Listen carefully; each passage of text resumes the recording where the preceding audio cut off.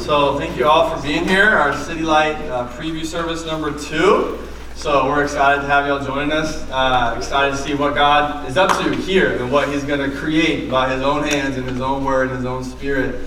So thankful for all of you. We're thankful too for some of us from the neighborhood who have joined us. We're doing some translation for them in the back. So if you're here and you speak Spanish primarily, we'd love to help translate that for you in the back. And just to put that here for us, we'd love as best we can for this to be a place where people of different languages and places can come and get served and hear the word together. So as best as the Lord would provide, we would love for this to be a space for that as best as we can do. So we're super thankful to have y'all here and really excited about what God might have for all of us today.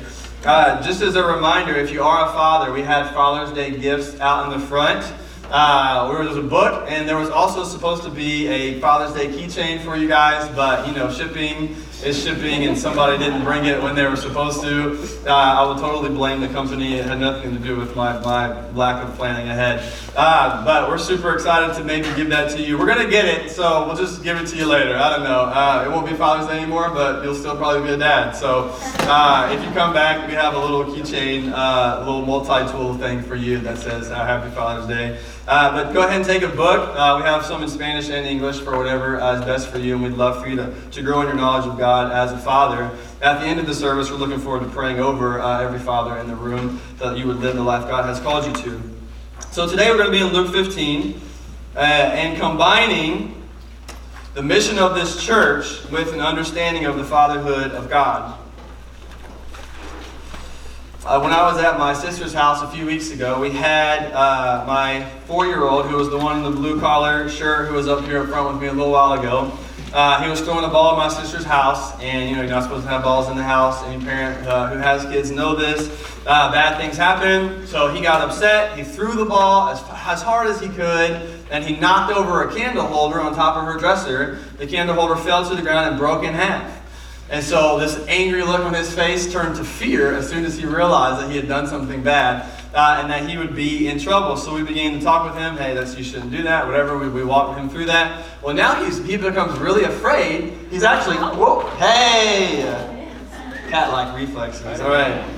He's actually afraid, and my sister, if you knew her, she's like the nicest human being ever, like non-threatening whatsoever. And he was afraid of her coming home after she picked her own kids up from school because she would see that the candle was broken. And like totally afraid. I didn't want to see her. He was like totally freaking out about when she would come home. So we began to try to explain. First we were mad at him, and then we felt really bad for him because he was really afraid. We're like, no, she'll be fine. Like, don't worry about it. She's going to be okay. She loves you more than the candle holder, I promise. You shouldn't have done that, and you need to learn, and we're going to punish you for not listening. But on the same side, like, you are loved, and you are worth more than the candle holder, so don't worry about it. And he was just super terrified of what would happen. And even though it was wrong, and it was disobedience, the value of him was greater than the value of the candle holder. And I think sometimes we misunderstand God and have the same type of difficulties relating to Him. That when we mess up or when we do things that aren't right, when we go too far, or when we know that we're not right before the Lord, when we know there's things that are wrong in our life, we view Him in this way and we're scared to approach Him.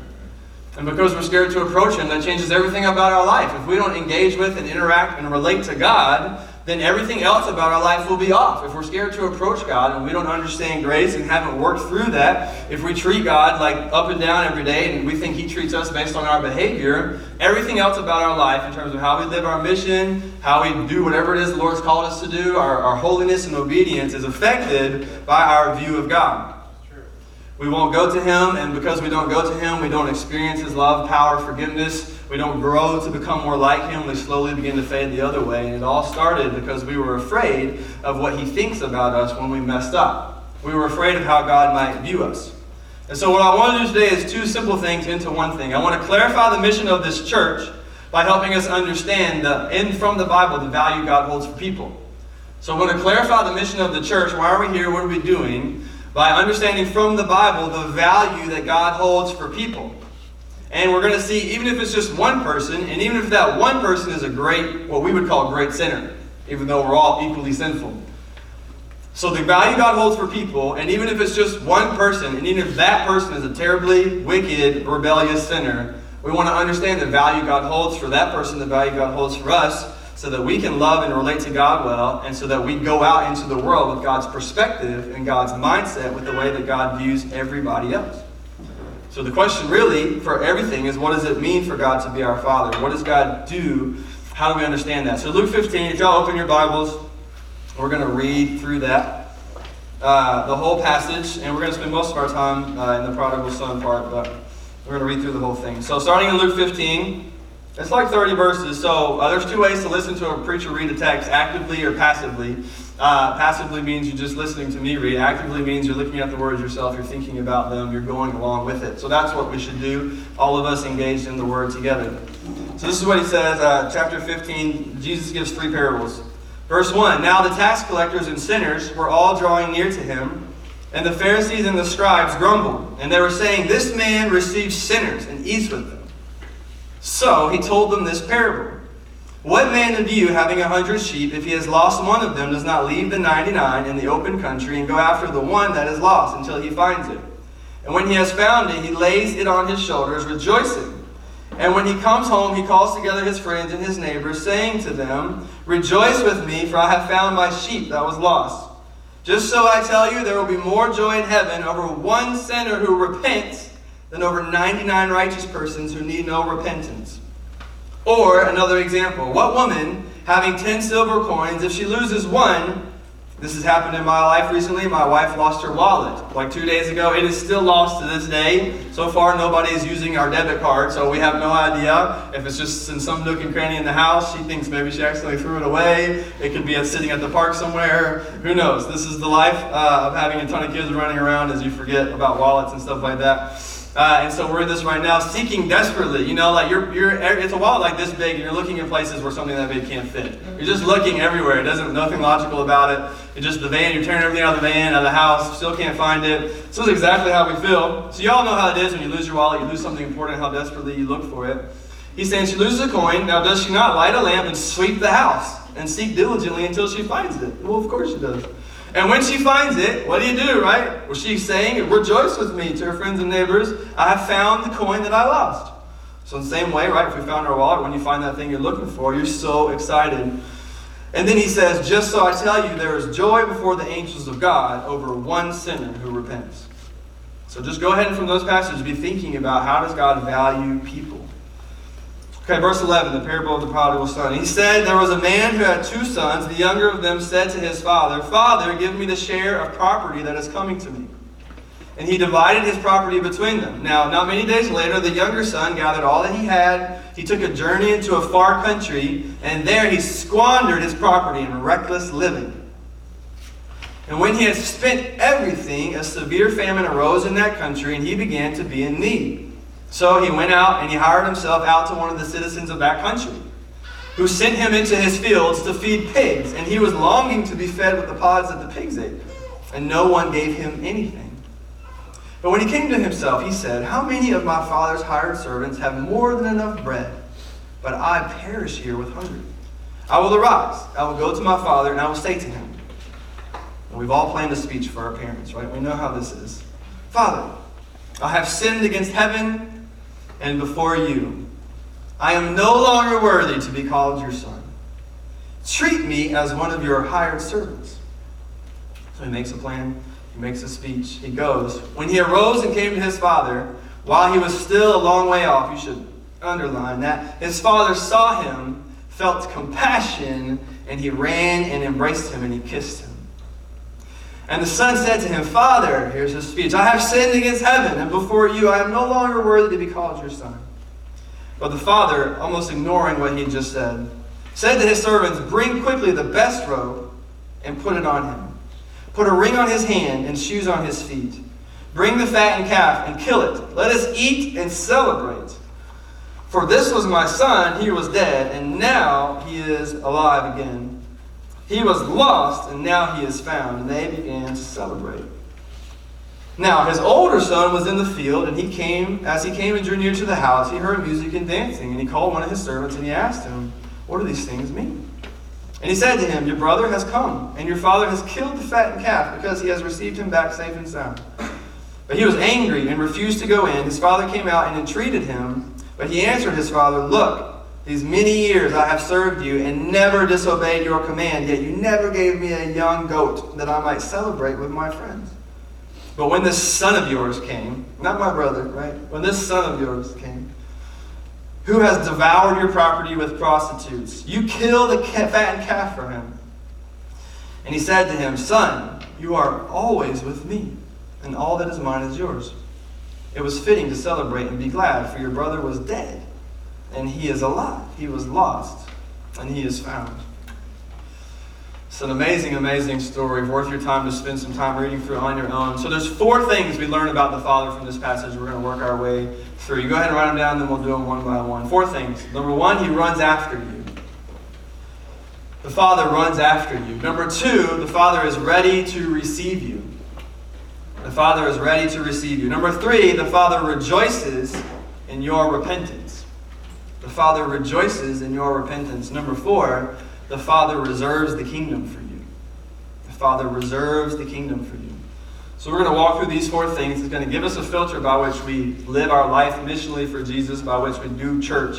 And it's going to help us understand how much God values and loves you. So before we jump into those 4 things from that one parable, I want us to look real quick at these prior 2 parables. These first 10 verses teach us something very important. We're going to call it the value of the one. The value of the one. You look, all 3 parables are about one thing, right? One sheep, one coin, one child, one son.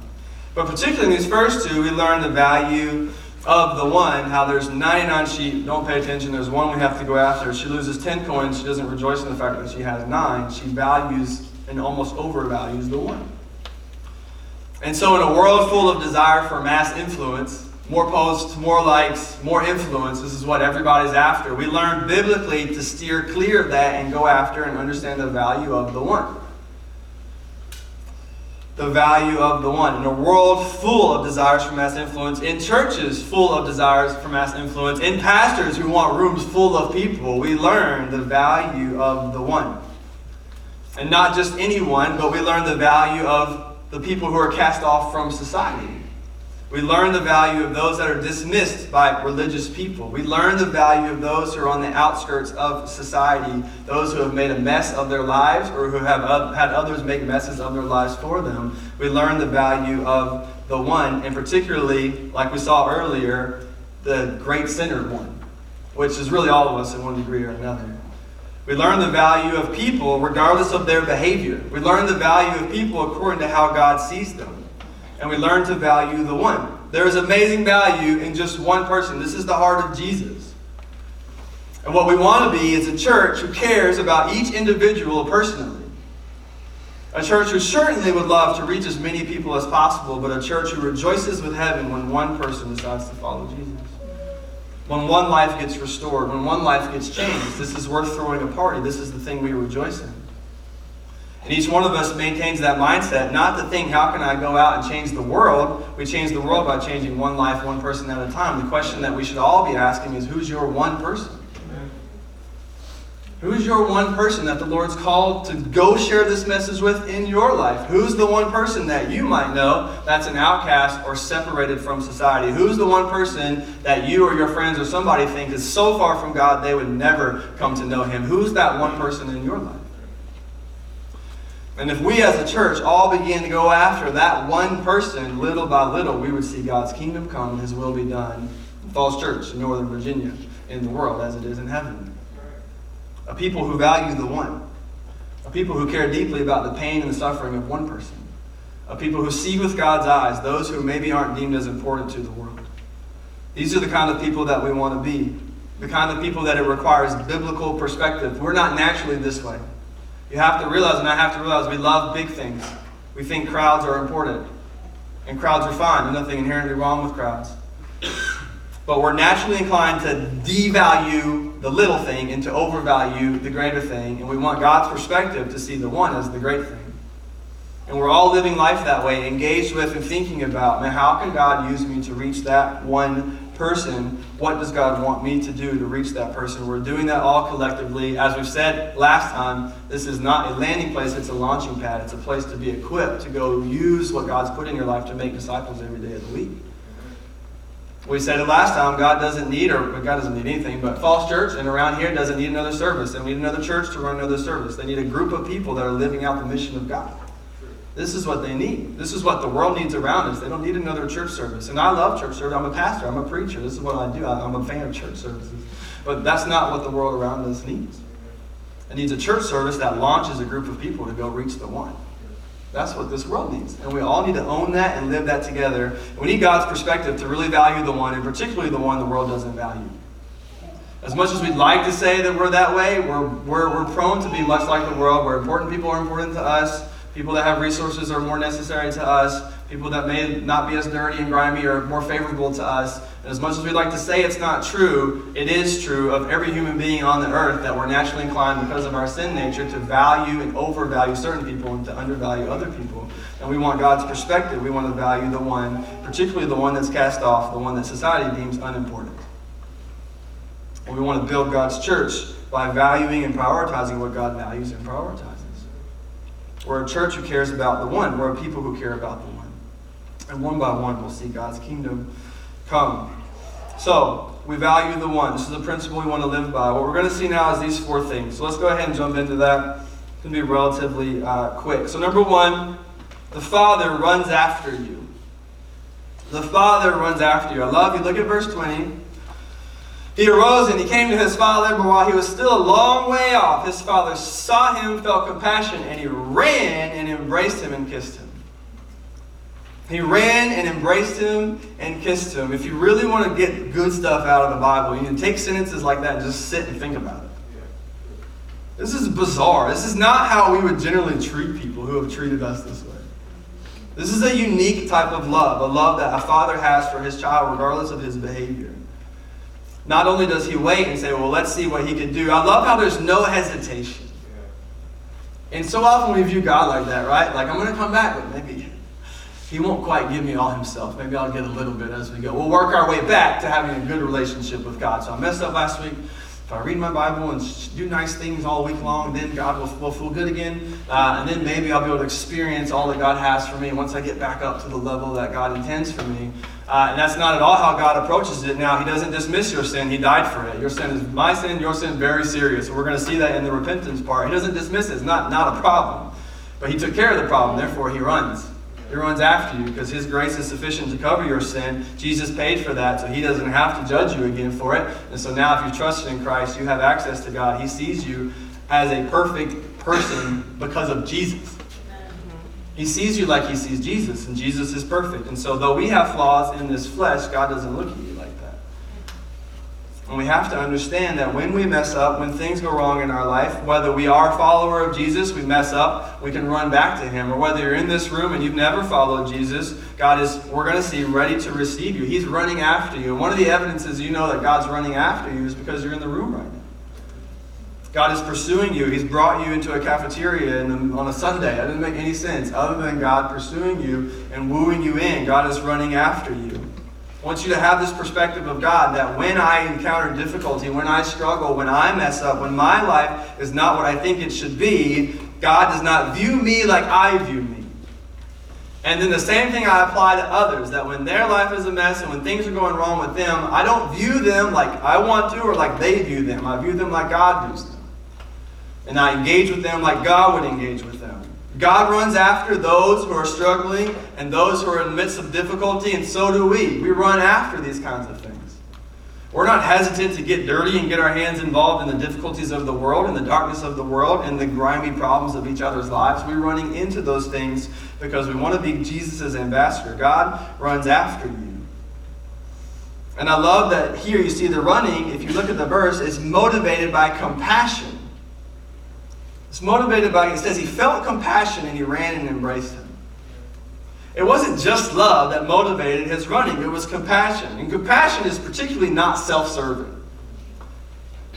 When you love someone, there's generally a lot of things in it. I love my son, I get a lot out of that. It's not wrong, but it's this back and forth thing between my love for him gives me a lot in return. Compassion is a little different where it's just all out. It's just extended out. It's just empathy. It's a love for the other person regardless of their interaction with you, regardless of what you get out of the picture. It's just seeing someone in need and empathizing, having compassion for them, being so other-centered that you're not mindful of yourself, is this kind of love that the Father shows that we see Jesus exemplifies for us. He has this deep, deep compassion, this deep concern for our well-being, that when he sees us not doing well, it bothers him, and when we turn and come back to be restored, he rejoices because he has compassion, because he loves. So the running is motivated by compassion, not by self-serving. So number one, God runs after you. And that's how we should engage with the world around us. Number two, God the Father is ready to receive you. Look at this again. He embraced him and kissed him. I just want y'all to put yourselves in the shoes of him, like when you think about the kind of things we require for people to get back in our good graces. The kind of evidence they have to show, the kind of things they have to do to not have a cold shoulder anymore, the kind of things they have to earn back from us, the trust they have to require. All the things that's required for a restoration in a relationship, God flows through all of them and extends 100% of himself to receive him right away without even knowing yet if this life change is legitimate here. Now, obviously, God would know, but the example is the Father. He doesn't even know if he's coming back for whatever reason. He hasn't even heard the speech yet. He has no idea why he's coming back. He's just glad to see him. He doesn't know what kind of mess he's made of his life yet. There's no Instagram. The guy wasn't posting on Instagram, and his father was looking at it like, man, he's a mess. There was none of that. He didn't know probably, so now you have this terrible picture of his life, and the Father seeing him, feeling compassion, being ready to receive him. You see, he embraced him and kissed him, and then look, quickly bring, y'all read this with me, the what robe? The best robe. You got to read the Bible like this. That word's there for a reason. The best robe. He wasn't like, bring this guy or get him some clothes. He's an idiot, but I'm going to take care of him. He's my son. You know, he wasn't like that. Like, get him something, take care of him, but like, no, we can't let him feel like he's okay. He needs to pay. You know? And he's like, no, bring him his best robe. Actually, as well, put a ring on his hand. Like, decorate him unnecessarily with jewelry. He doesn't need a ring on his hand. That isn't necessary for survival in the world. He gives him a ring to show affection and love. He is ready to receive him. He embraces him. He kisses him. He gives him the best robe. He gives him shoes on his feet and a ring on his hand. We're going to see in a second. He throws a party. He is ready to receive him. Once again, there is no hesitation. There's no hesitation. The same way God is teaching us, he deals with us. There's no hesitation. In Christ, we have a relationship with God and full access when God deals with us. This is what he does. He is ready to receive immediately.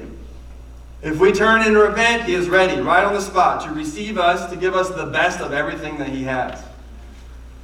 Right? And remember, those of you who are in Christ, the first time you trusted Jesus, he went ahead and gave you eternal life from the beginning, before you ever did anything good, or proved it, or whatever. God gave you all of himself from the very moment you decided to follow him genuinely from your heart, repented from your sin and followed Jesus. He gave you everything. Biblically speaking, it's called an heir. You're an heir of everything that God has with Christ. You're like Christ's brother or sister. Everything that God has is yours, which is the point he's going to make to the older brother in a second. God is ready to receive you immediately. And so the same is true for other people. He is ready to receive them. He is ready to receive them, and so we ought to be ready to receive them as well. This is the kind of church that we need to be. We're running after the broken and ready to receive those far from God. We are not afraid or dismayed when somebody walks in here that's completely off the... We're not afraid of that. We're excited about that. When somebody walks in here that's so far from God, we're super excited from that. If you walked in here and so far from God, we're super excited about that. This is what we are after. We are ready to receive. Both in the church gathering and outside in the world, we are a group of people who are ready to receive others no matter what their condition may be. This is the kind of thing we want to be, and particularly when we value the one, we are ready to receive them. So number one, he runs after you. Number two, he is ready to receive you. Number three, he rejoices in your repentance. He rejoices in your repentance. This is verses 23 and 24. Look, he throws a party. Bring the fattened calf and kill it. Let us eat and celebrate. This is my son was dead, he's alive. They began to celebrate. This is like, using a lot of Josiah examples today, but he is 4 and he will not say I'm sorry. Like, he just refuses. He refuses to say I'm sorry no matter what you do, no matter what punishments. It doesn't matter. He absolutely will not give in to say I'm sorry. If I'm like, bro, just like whisper it, man, just anything, just mouth it. Can you just mouth it for me? I can teach him sign language. All you gotta do is this. That's it, man. That's it. Just do this real quick. And he absolutely refuses to say sorry. He'll do something to his brothers, and he just refuses. There's just nothing you can do. You could bribe him. You could threaten him. It just doesn't matter. He absolutely will stand his ground. He's the most stubborn kid I have. He refuses to say I'm sorry. He absolutely won't do it. And we'll go over and over again. Eventually we've learned, listen, if we make him say I'm sorry, we'll be fighting this for hours. So I don't even want to get in that. Let's figure out another way to resolve this conflict where he recognizes that he was at fault. But if we tell him he has to say I'm sorry, before he can get ice cream, he'll never get ice cream. This is going to be a fight till the bedtime. And so we try to avoid that. But there's been a few times where after tons and tons of begging, he'll say, and look, he'll say, I'm like, what was that? He's like, I'm like, what? Say it. He won't get it. And then as soon as we hear that, we go, we're like, man, we're so excited. We're like, he barely gave us anything, but it was so much effort to get something out of him. When he, for a second, obeys and says, I'm sorry, at even the smallest level, we basically celebrate like this. We throw a party, we're so excited, we give him high fives like, yeah, it's awesome, try to give some confidence, some encouragement that you should keep saying I'm sorry is a good thing to do with your life. To say I'm sorry, to recognize that you have faults and that you do wrong things and say I'm sorry. And we throw him a party. And so the same type of picture we see here, that no matter how meek and how little our return and offering back may be, if it's genuine, God receives it and throws a party. Right? So it's not like, man, I really messed up, and now, I'm charging the hell. I'm the best Christian y'all ever met, man. If you saw my life, you do. And then God's like, okay, now we'll celebrate. No, it's like I'm stumbling in, like, Lord, I legitimately cannot do this. I'm sorry. I shouldn't be living. I shouldn't have done. I should live this way. Would you forgive me? I love you. And he's like, yes! Boom, throwing a party. Or as soon as one sinner who doesn't know Christ decides to follow him, like some of you may need to do today. If you don't know Jesus, he loves you. He died for you in your sins. He rose again from the dead so you could have eternal life. He brought you into this room to hear that message. And if you turn to Jesus with any sort of genuineness and authenticity in your heart, the Lord will receive you. He is excited to throw a party for you to become part of his family. God likes to party, which is important because that means Christians should like to party too. This is important. Services should be a celebration. This is not like, and I thought everybody did pretty good. People seem pretty like, yeah, this is awesome. Okay, that's good. They should keep doing that. Services are a celebration. If God is throwing a party, then we should throw parties. If God rejoices when people follow him, then we should rejoice in the fact that we're in here following Jesus and he loves us and he's given us everything. This should be a celebration. Every time we gather in your groups, in your houses, while we meet at church, we should be a celebratory people. I get so sick of ho-hum Christians. Man, get that out of here. I don't understand. There's no ho-humness in here. So there's celebratory. And some of you have to fight for that, and that's fine. Some personalities like me just like to be happy, and that's cool too. Some of y'all just like to not be happy, and I understand it's a personality thing, not a holiness thing, so nobody's better than anybody. Some people just, they're kind of down and out. Some people are overly optimistic. My wife sometimes thinks I'm overly happy and optimistic. I should be sadder sometimes, like you should just be sad and worried about something. That would make her feel better if I was sometimes sad and worried. And I do, of course, get sad like normal people. But you guys know what I'm saying. So celebratory is not a matter of personality. Celebratory is a matter of conviction. It's a matter of understanding. It's a matter of being aware of everything God has done for you. We're not just running a church service. We're celebrating the fact that instead of getting the wrath of God, we get the grace of God. So we celebrate. We're like super excited. We're the kind of people that people walk in and they're like, what is happening here? Why are these people so happy? And maybe they know some of your lives, and they're like, man, I know exactly what's happening in your life. The fact that you're happy right now befuddles me. Like, I don't understand. We should have that kind of thing where like, man, something crappy just happened in your life. You're sitting there like jumping up and down. You're super happy, like, what's wrong with you? That should be the kind of MO that we bring. When somebody comes to a City Light church service, they encounter a celebration. And of course, there's room for reflection and conviction and sorrow and all those things. Obviously, those things are appropriate, but the tenor of a Christian is celebration. If God parties, so do we. So we want the times that we gather to be a party. We want everybody to come in excited and ready, celebrating what God has done, thinking about all that He's done for you, and being so excited about everything God is and will be for you forever. Now we see here, we notice, this was one of the important parts we discussed earlier, God doesn't dismiss your sin. He rejoices in your repentance. So as far as we can tell, and as we know throughout the rest of the Scriptures, it's genuine repentance the Lord honors. And here, He seems sorrowful for sin. He turns back, and we get the same picture in our lives, that when we generally are sorrowful for sin, when our sorrow over sin affects our behavior, so we turn and stop living our sinful life, we pursue the life God has for us, we go to Him for restoration and help, and to restore us again. When we do that, the Lord honors that repentance. When we acknowledge our sin, the Lord honors our repentance. And then He grants all these wonderful things that we've seen. But repentance is an important part. There was a party in heaven because there was bad news for people. Remember, God values people. Not because we're valuable, but because He has esteemed us valuable. He puts value on us. We're the mess-ups. And God looks at us and says, you're messed up, but I put value on you. I ascribe value to you, even though you're not inherently valuable, myself included. So God loves you that much to give you value even in the midst of your trouble. He values you and He loves you, but at the same time, our sin has brought about the wrath of God, that we deserve hell, we deserve separation from God forever. This is bad news, but God values you. He wants good news for you. So He sends Jesus to die for our sins, rise again from the grave, so that everyone who trusts in Him will be saved. When someone goes from bad news to good news, because God values you, He rejoices. So listen, the reason some of us aren't celebrating is we just don't value what God's doing. In our own life and other people's lives around us, when somebody comes to know Jesus, man, I mean, I'm included in this. Man, I should just be, every time somebody tells me I led some to the Lord, I should clap and going, I should do all sorts of stuff. You know, sometimes I'm like, oh, that's cool. Yeah, that's awesome.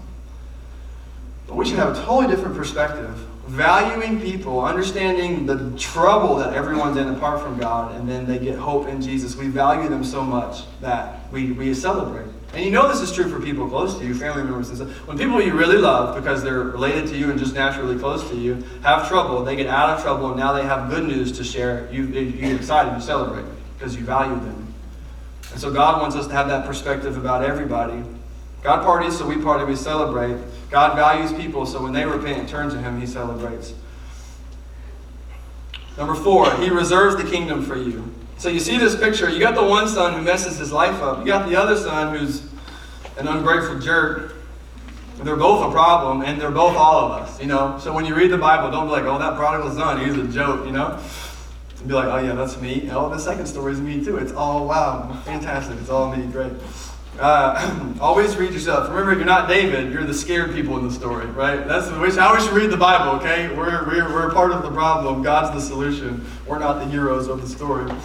It's a good way to read the Bible. So now you have this guy, his older brother, and he's mad. And you know what he says in verse 31 is awesome. It's the same thing I would say to any the same thing you say to our kids.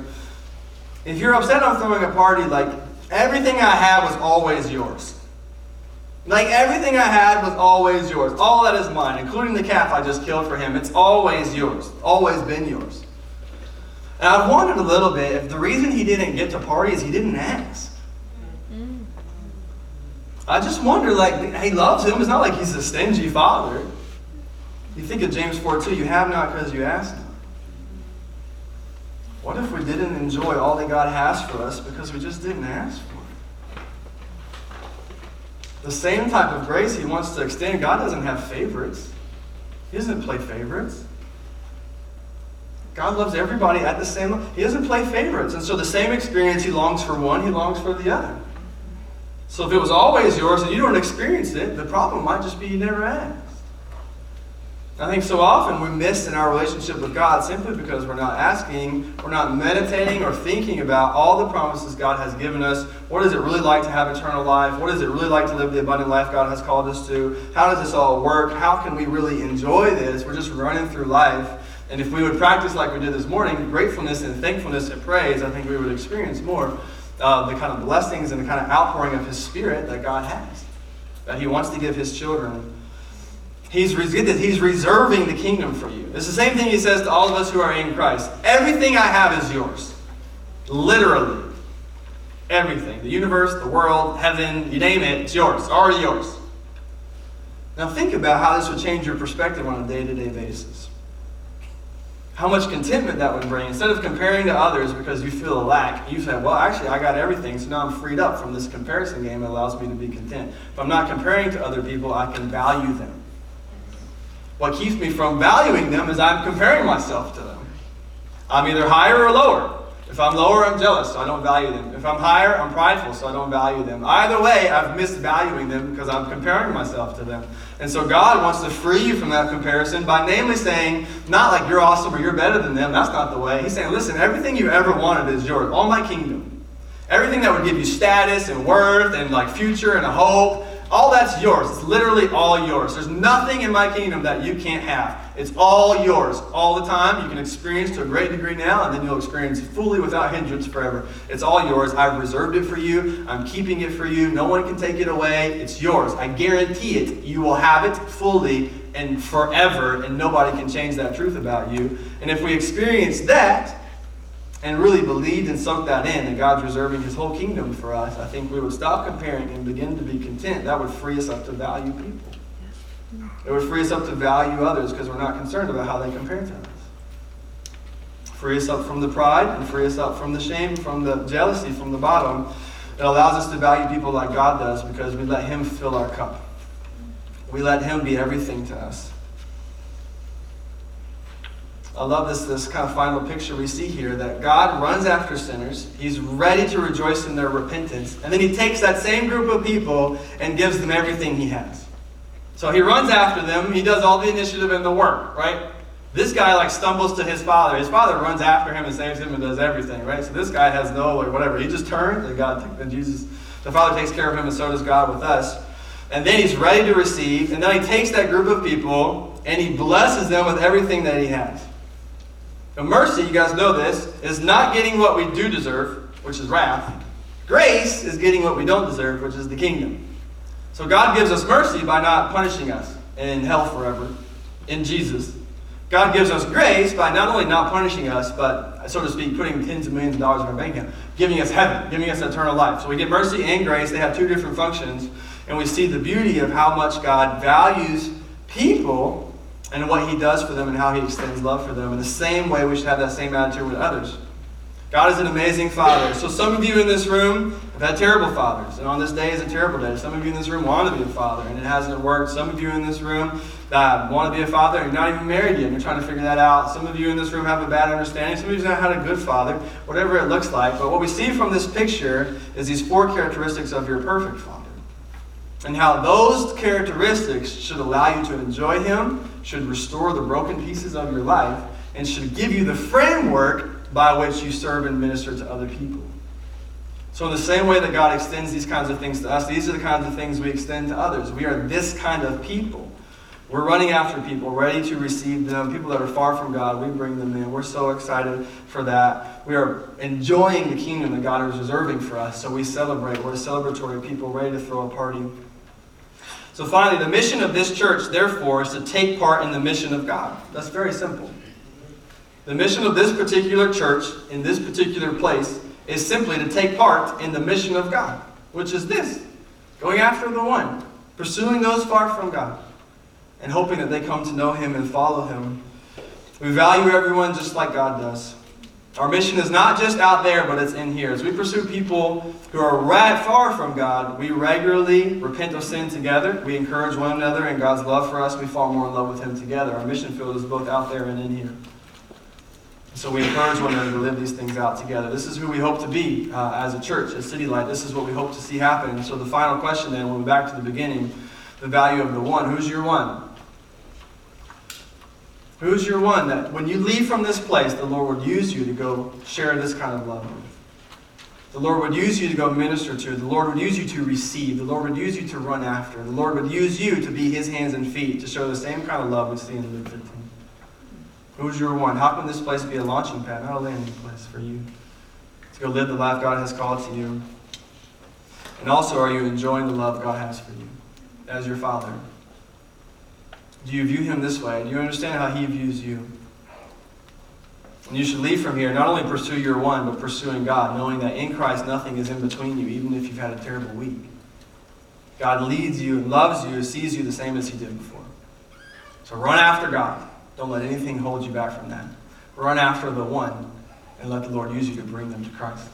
And if you're in this room and you are the one, we want to give you the chance to follow Jesus today. To repent from your sin, to trust in his salvation for you and his love for you. He loves you more than you could ever imagine. And this whole passage is designed to show you that. There's nothing you could do that's too much for him. So today's the day he's giving you the chance to follow him. We'd love for you to participate with us as we try to do that together.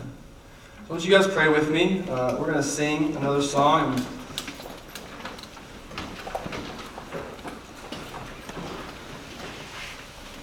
I want you just to take a minute as we prepare to celebrate through song, just to reflect on everything God is for you.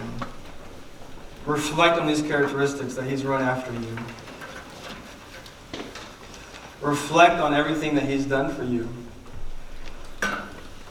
So just take a couple minutes, you and the Lord. Receive everything that he is for you in Jesus.